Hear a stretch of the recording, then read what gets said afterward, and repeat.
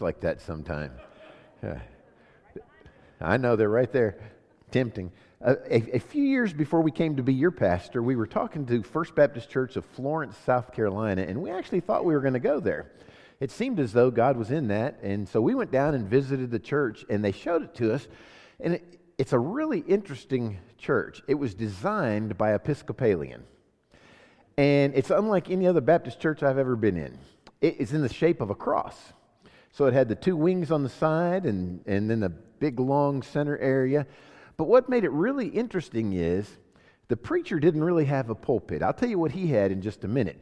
Way over to the side, there was a huge pulpit that the minister of music led music from. Okay? And the choir sat opposite side of the minister of music. And there was a little well down behind where the preacher would preach, and that's where the preacher sat. And when it came time to preach, he would go up this little spiral staircase, and they had a cage for him to preach in, suspended. I mean, it was like 6 feet wide, and I actually asked them, and this is probably why they decided to go in a different direction. I said, I'd probably be like a caged cat in that thing, and I don't know how often I would preach from it and how often I'd just come down and preach out of it, and so the Lord led them in a different direction. That's probably a good thing. But it just made me think of that when y'all were sitting up here, very non-traditional. I thought of that weird area. This man and his buddy were at the sporting goods store, and they were checking out the tennis equipment. And they were talking about their tennis technique and how they played and what they like to do. And the one guy says, when we're playing, my brain barks out a command to run forward, flip a drop shot over, and then run back and get the volley that you send. And he says, really, your brain says all that? And he says, yeah. Well, no, really. He says, then my brain says, who, me? Some of you understand that. The older we get, my body cries, who, me? I've shared with you, I think the way I like to describe it is my brain cashes checks that my body can no longer pay for. Anybody understand that? Yeah, I thought so. How many of you have running shoes? Now, I'm not asking if you run. All right, 87% of Americans have running shoes, so hold them up if you have running shoes. Okay. All right, now I won't ask you how many run. I told you I wouldn't do that. But Baptists have spiritual running shoes. I read this week, and I thought, this is pretty funny. Now, this isn't the way to get spiritual exercise, but if you want to burn some Baptist calories, here's how you do it. Opening a can of worms is 50 calories. Beating around the bush, 75 calories. Jumping to conclusions is 200 calories. Throwing your weight around is 50 to 500 calories, depending on how much you weigh. And making mountains out of molehills was 500 calories. A few years ago, we bought Andrew some weights. The Olympic bar with the 300 pounds. And you know what spotting is? I used to spot him.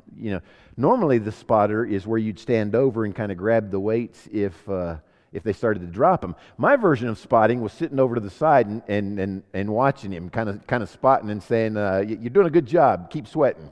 That was my version of spotting, but it didn't do well. The Apostle Paul loved using athletics to illustrate a point. He's writing to the church at Corinth, and Corinth was the place where the Isthmian Games were held every 2 years.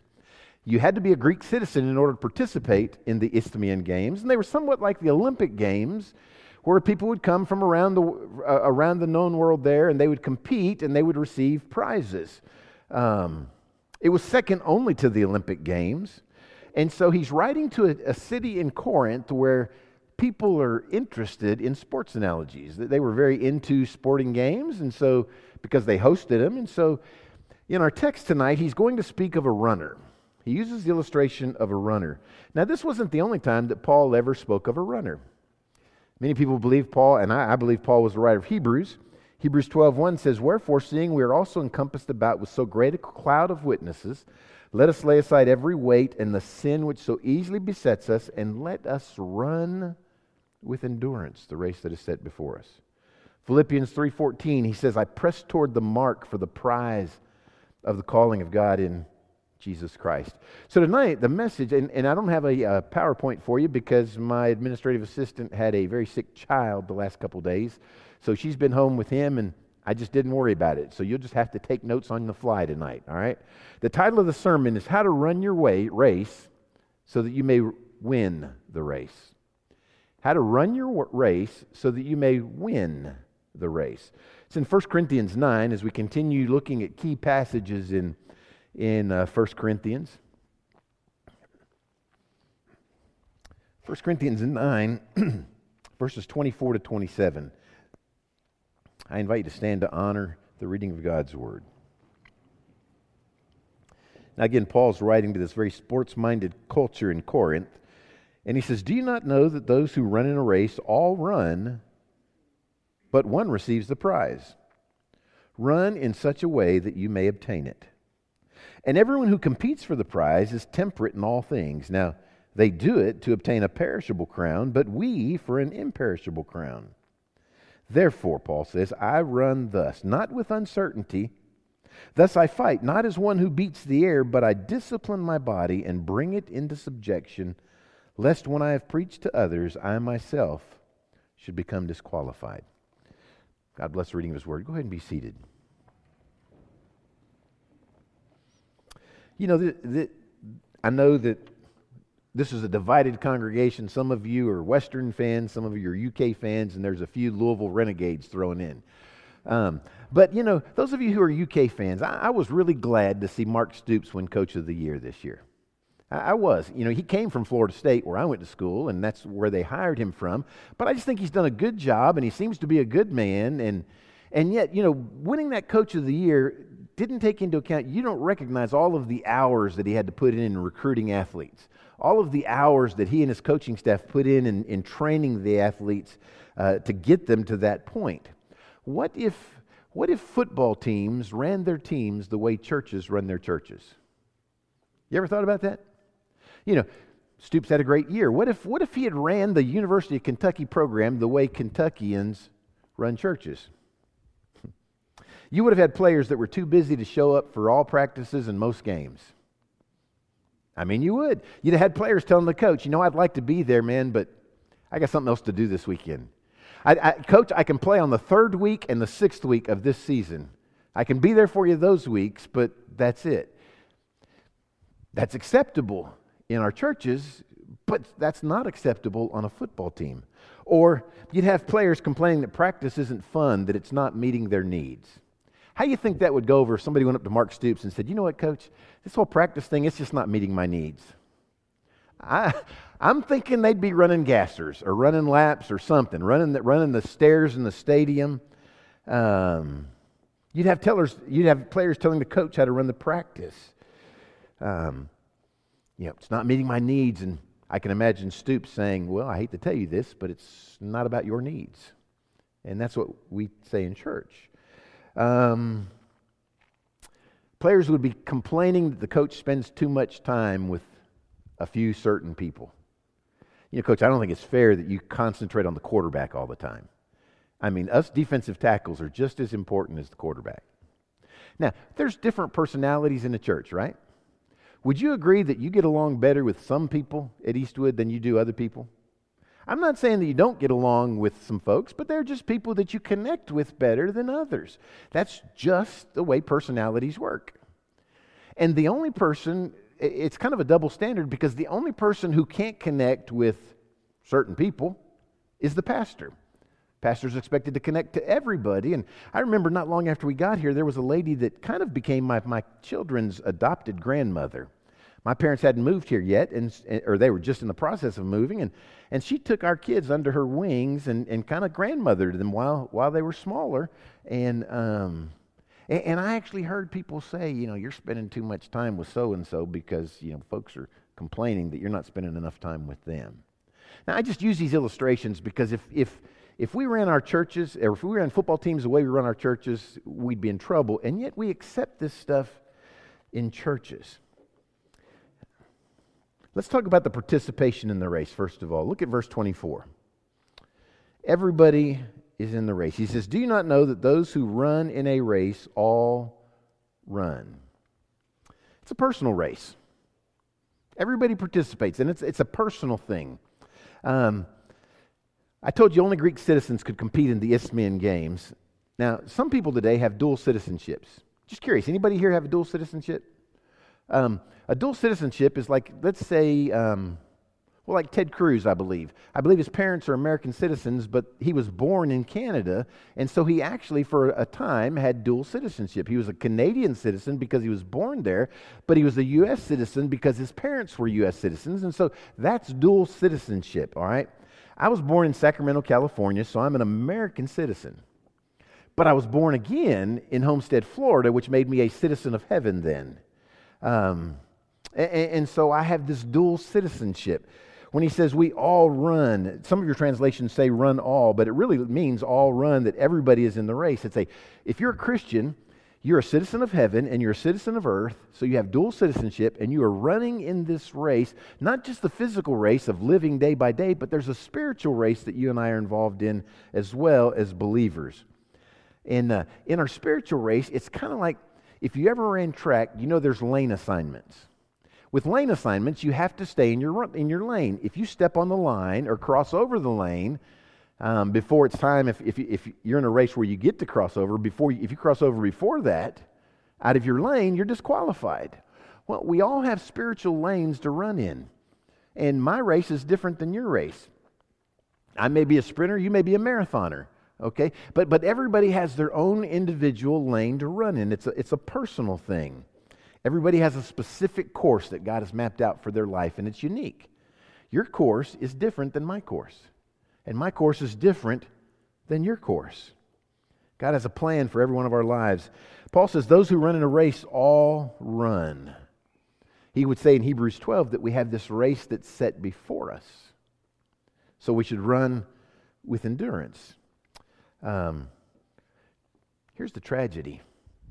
We have a lot of folks that show up on Sunday mornings and they don't even know what lane assignment they're in. They have no clue. By that I mean they don't know their spiritual gifts. They're not using them. They're just checking the box, I'm here on Sunday. And even worse than that is there's a lot that miss a lot of Sundays. They just don't even show up on race day. I mean, they just aren't there. And so, and they wonder why things are amiss in their life. You know, some Christians have track shoes and shorts, have the whole gear, but they sit in the stands on race day. The participation in the race, it's a personal race, but it's also a public race. I want you to notice what the word race there in verse 24 is the Greek word stadion. We get our word stadium there, okay? So the race, he's implying that the race, when he used the word stadion, they would have understood that the race was being held in a stadium. A stadium would have people in it, so it was a very public thing. People were watching the race, watching the racers. You know, for us as believers, the world is the stadium we run in. And people are always watching us. They are. I mean, especially lost people, they'll watch us to see how we run our race. That's why it's so important that the way we run our race is good. A poorly run race is a poor testimony. You understand that? If we don't run our race well, that's a poor testimony because we are representing the Lord. D.L. Moody said, where one man reads the Bible, 100 read you and me. I think he's right. A lot of folks reading us to see, as it's been said, we're the only Bible some people ever read. And so how we as Christians run our race can have a positive or a negative impact on those around us. We can influence those for the positive or we can influence them for the negative. A poorly run race turns people from Christ, and a properly run race turns people to Christ, hopefully. And so that's why it's important that we run our race well so that people would turn to Christ. You know, races have a start and a finish. There's no race that just goes on and on and on. And so in this spiritual race that we're in, we should all know where the starting line is. All right? You should be able to remember the day that you entered the race. The day that you accepted Jesus Christ as your Savior. That's the day that you entered the race. And the finish line is when we go home to glory. Okay? And everything else in between is between the start and the finish. We don't know when we'll cross the finish line. We don't know when the race will be over. We just know that we have to run well and finish our race. So the participation of the race. Let's talk secondly. Paul talks here about the passion of the race. He says one receives the prize, so we should run in a way that we can obtain it. You know, that race, and I ran track in high school, most races, there's one objective, and that's to win. If you enter a competitive race, you have the objective to win. Nobody enters a competitive race just for pleasure. You know, there aren't any Olympians that have trained and they're like, I don't care if I win or lose, I'm just here to run. I'm just having a good time. It's not like a weekend 5K where you run and you walk and you push the baby stroller. I mean, these people were focused on winning. They were paying the price. And Paul says they did so. This prize that was given, the word prize there was a word that was used to describe what would be given to the victor, and it was a crown of palm leaves and some vines, and they would put it on their head when they won. That's why he says in verse 25, it is a perishable crown. Describes the nature of the prize. It would begin to wither as soon as they pulled it off of the trees. So the Isthmian Games, they would get the crown, and it was kind of like receiving a gold medal because they would become national heroes. They would become community heroes. They would often have statues built on the road in their honor. And so they were competing for this prize that was given, but there was also a prize that was gained. Because these were so coveted, these runners were consumed with winning. That's why they trained their bodies. That's why they disciplined. Their goal, ambition, their passion as a competitor was to win. So Paul says in our spiritual race, we should run in such a way that you may attain it. The word obtain means to lay hold of, to grasp, to seize. And so he says there's a spiritual reward, a spiritual prize, and so we should run spiritually in a way that we can lay our hands on it, that we can lay hold of it, that we can seize it, that we can take control of it.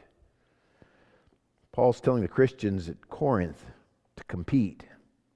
He actually uses the word competes there in verse 25, and that's an interesting word because that word in the Greek means to contend with an adversary. To contend with an adversary. So when he's using the word competing, it's the picture of contending with someone who is your opponent. It's the idea of straining for the finish line. It's the Greek word agonizo, which we get our word agony from, or agonizing, okay? That's this word competing. You're agonizing, trying to win. You're giving yourself completely. He says, but only one receives the prize. They didn't have gold, silver, and bronze. At the Isthmian Games, one person would win, and everybody else was a loser. So everybody was familiar when he says only one wins the prize. Y'all remember Mark Spitz? Mark Spitz was Michael Phelps before Michael Phelps was born. Okay? Mark Spitz won 7 gold medals in the 1972 Olympics in Munich. He was trained by his dad, Arnold Spitz, for a while when he was young. His dad trained him. And his dad, Mark would tell you that he remembers his dad asking him, how many lanes are there in a pool, Mark? And he would say 8. And then his dad would say, how many win? And Mark would say 1. And what his dad was telling him is there's only going to be one winner, and so train and discipline and compete in a way that you're going to win. So great sacrifices are made by people like Michael Phelps and Mark Spitz and the runners here at the Isthmian Games. They would pay a great price to try to be able to obtain a perishable crown. Paul says in our spiritual race, we're competing for an imperishable crown. You know, to be rewarded for our spiritual race ought to be the desire of everybody here. We should have a passion to be the absolute best runner that we can be and to run the absolute best race we can run. That should be our passion. Because one day we're going to stand before the judgment seat of Christ, and we long to hear those words. There are 2 words. What is it we want to hear? Well done, right? That's what we want to hear when we stand before Him. To be rewarded for running and finishing the race ought to consume us. You ever seen an Olympic race and somebody falls down? That was Mary Decker Slaney and Zola Budd, you remember? Somebody falls down, and they've obviously then lost the race. What do they typically do? They cry, right? I mean, men or women, I've seen them both cry. And why are they crying? because they've put in so much time and energy and effort. They've put in years of training to win the race. That's their passion. And so I thought of that today, and I thought, do we have that same passion, that same desire to win the spiritual prize that's imperishable? The preparation for the race. How do you know if you're winning a football game or a basketball game? How do you know?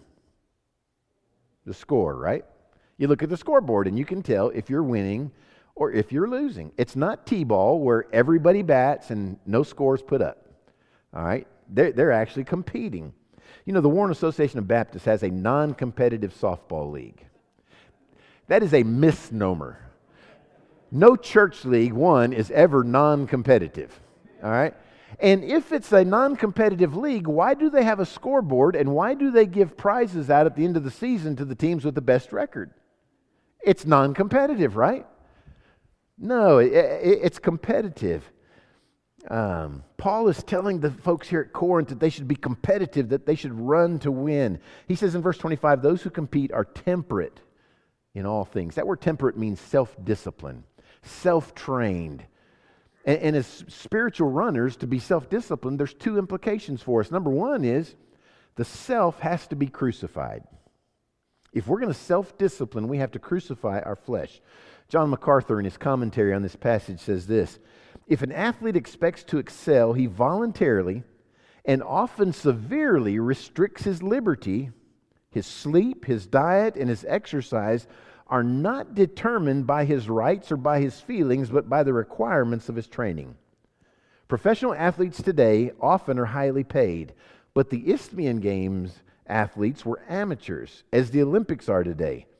Amateur athletes train rigorously for years, often at considerable expense, for the sake of an inexpensive prize and the brief acclaim that goes with it. Warren Wiersbe said, an athlete must be disciplined if he's going to win the prize. Discipline means giving up the good and the better for the best. The athlete must watch his diet. I'll just stop right there, you know. I'm out. I still like ho-hos and ding-dongs. Can I get a witness? Anybody else? You know, Little Debbie snack cakes? So I read these things about diet, and I thought, no wonder I'm in the shape I'm in.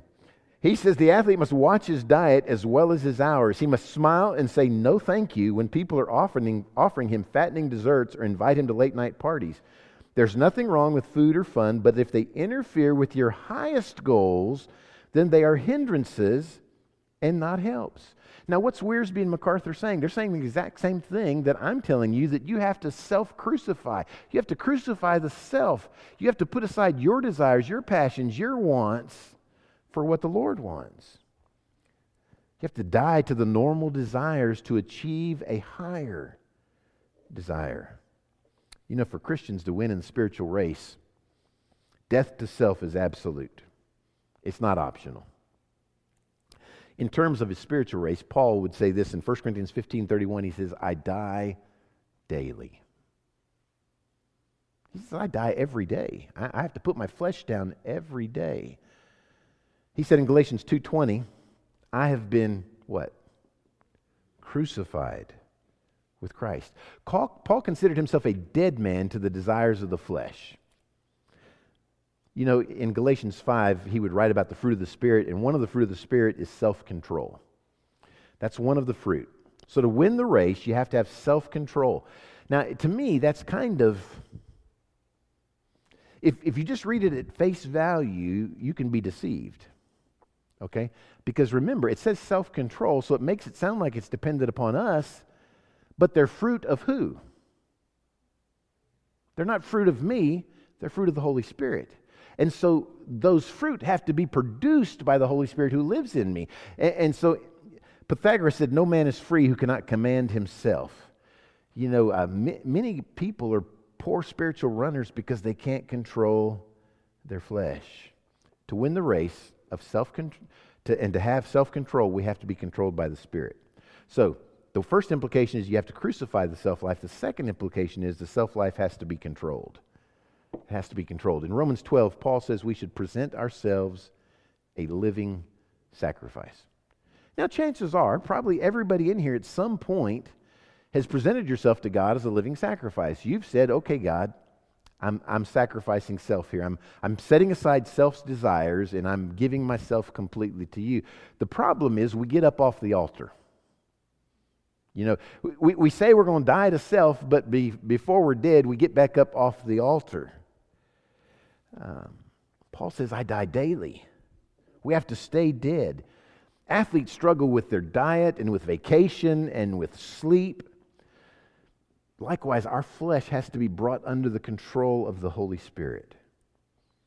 The truth is, it is Listen, it is impossible for any believer to control the flesh. I don't care who you are tonight, it is impossible for you to control your flesh. It doesn't take willpower. It takes divine power. I mean, Paul, one of the, if not the most godly human outside of when Christ took on flesh, he had to be in the top three. I mean, God allowed him to write half the New Testament. In Romans 7, he says, the very things I know I should be doing, I don't do, and the things I know I shouldn't be doing, those are the things I find myself doing. And so what he was saying is, I can't control with willpower the flesh. It takes divine power to do that.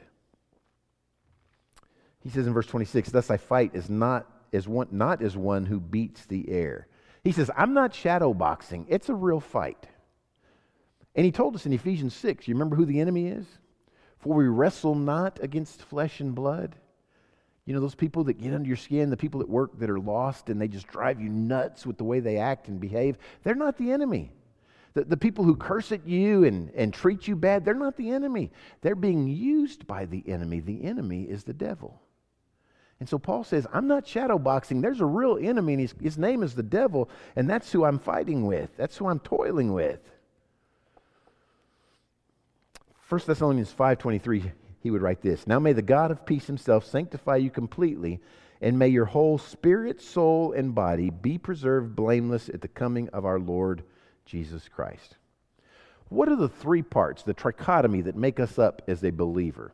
What do we have? There's three aspects to us. What are they? Say it. You got it right.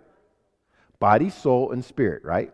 We're all made up of body, soul, and spirit. Now, every time I've asked this question for 29 years, that's the answer I get. Body, soul, and spirit. In that order. That order never changes. Now listen to what Paul said in 1 Thessalonians 5:23 again.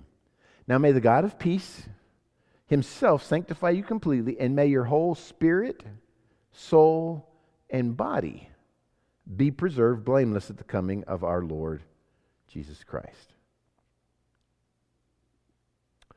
Is that just a play on words? You know, he reverses the order. We always say body, soul, spirit. We've always said it that way, but Paul says spirit, soul, body. So am I just making too much of the play on words there? I don't think so. Again, I've told you, I believe that God says what he means what he says, and I think the Holy Spirit inspired Paul to put it in that order for a reason. Let me explain. All right? If it's body, soul, and spirit, the implication is then that the body is controlling or dominating the soul. The soul is the seat of emotions, the seat of feelings, the seat of desires. That's what our soul is. And so if we are body, soul, and spirit in that order, then we have the flesh controlling the emotions and the desires and the will. But if we are spirit, soul, body, as believers, we don't have the flesh in control. The Spirit then is driving the flesh and the desires and the will. And so we're being controlled by the Holy Spirit and not by the flesh. I think it's when we get it reversed, that's when we run into trouble, when it's body, soul, and spirit.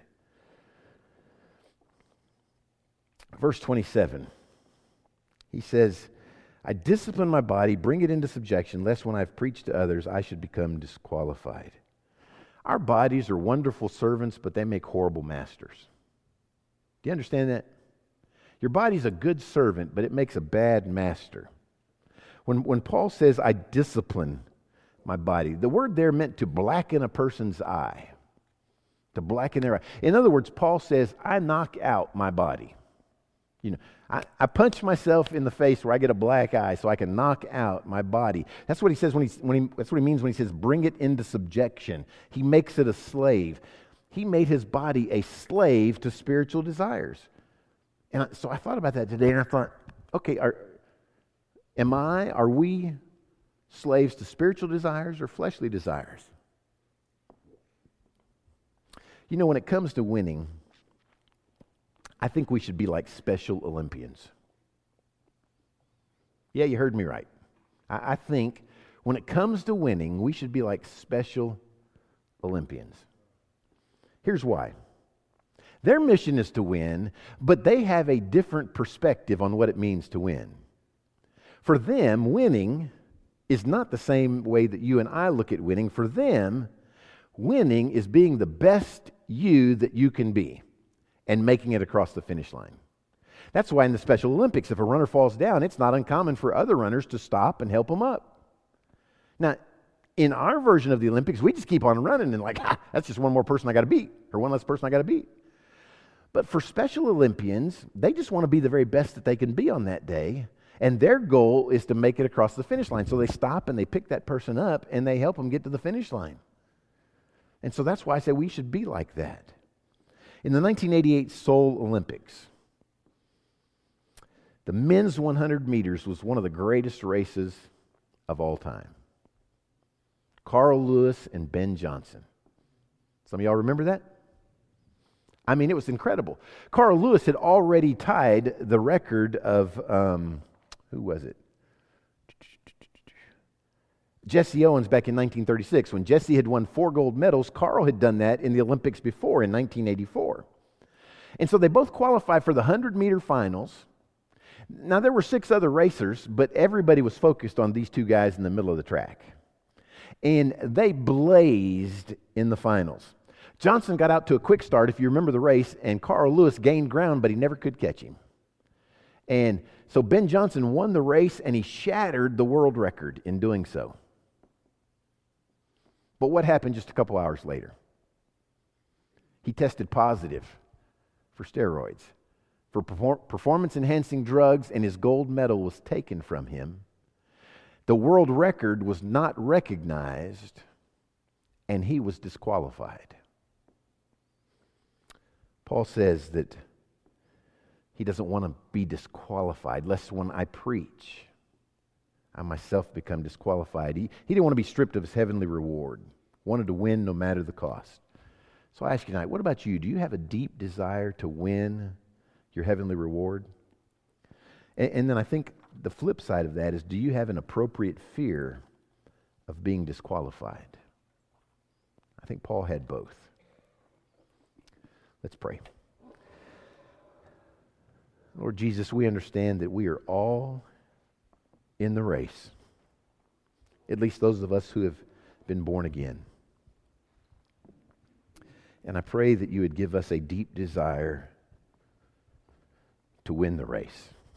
We're not competing against anybody else. We're just competing against our own flesh. And so, God, I pray that your Holy Spirit would be so in control that we'd not be disqualified, but we would win. Lord, we understand that we're in a stadium called the world, and many are watching,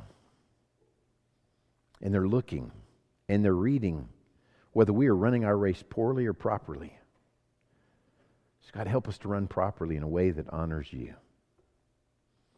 During the time of invitation, Lord, I just pray that we would be obedient to what it is that your Holy Spirit says to us. Ask this in Jesus' name. Amen. If you're here tonight and you've never trusted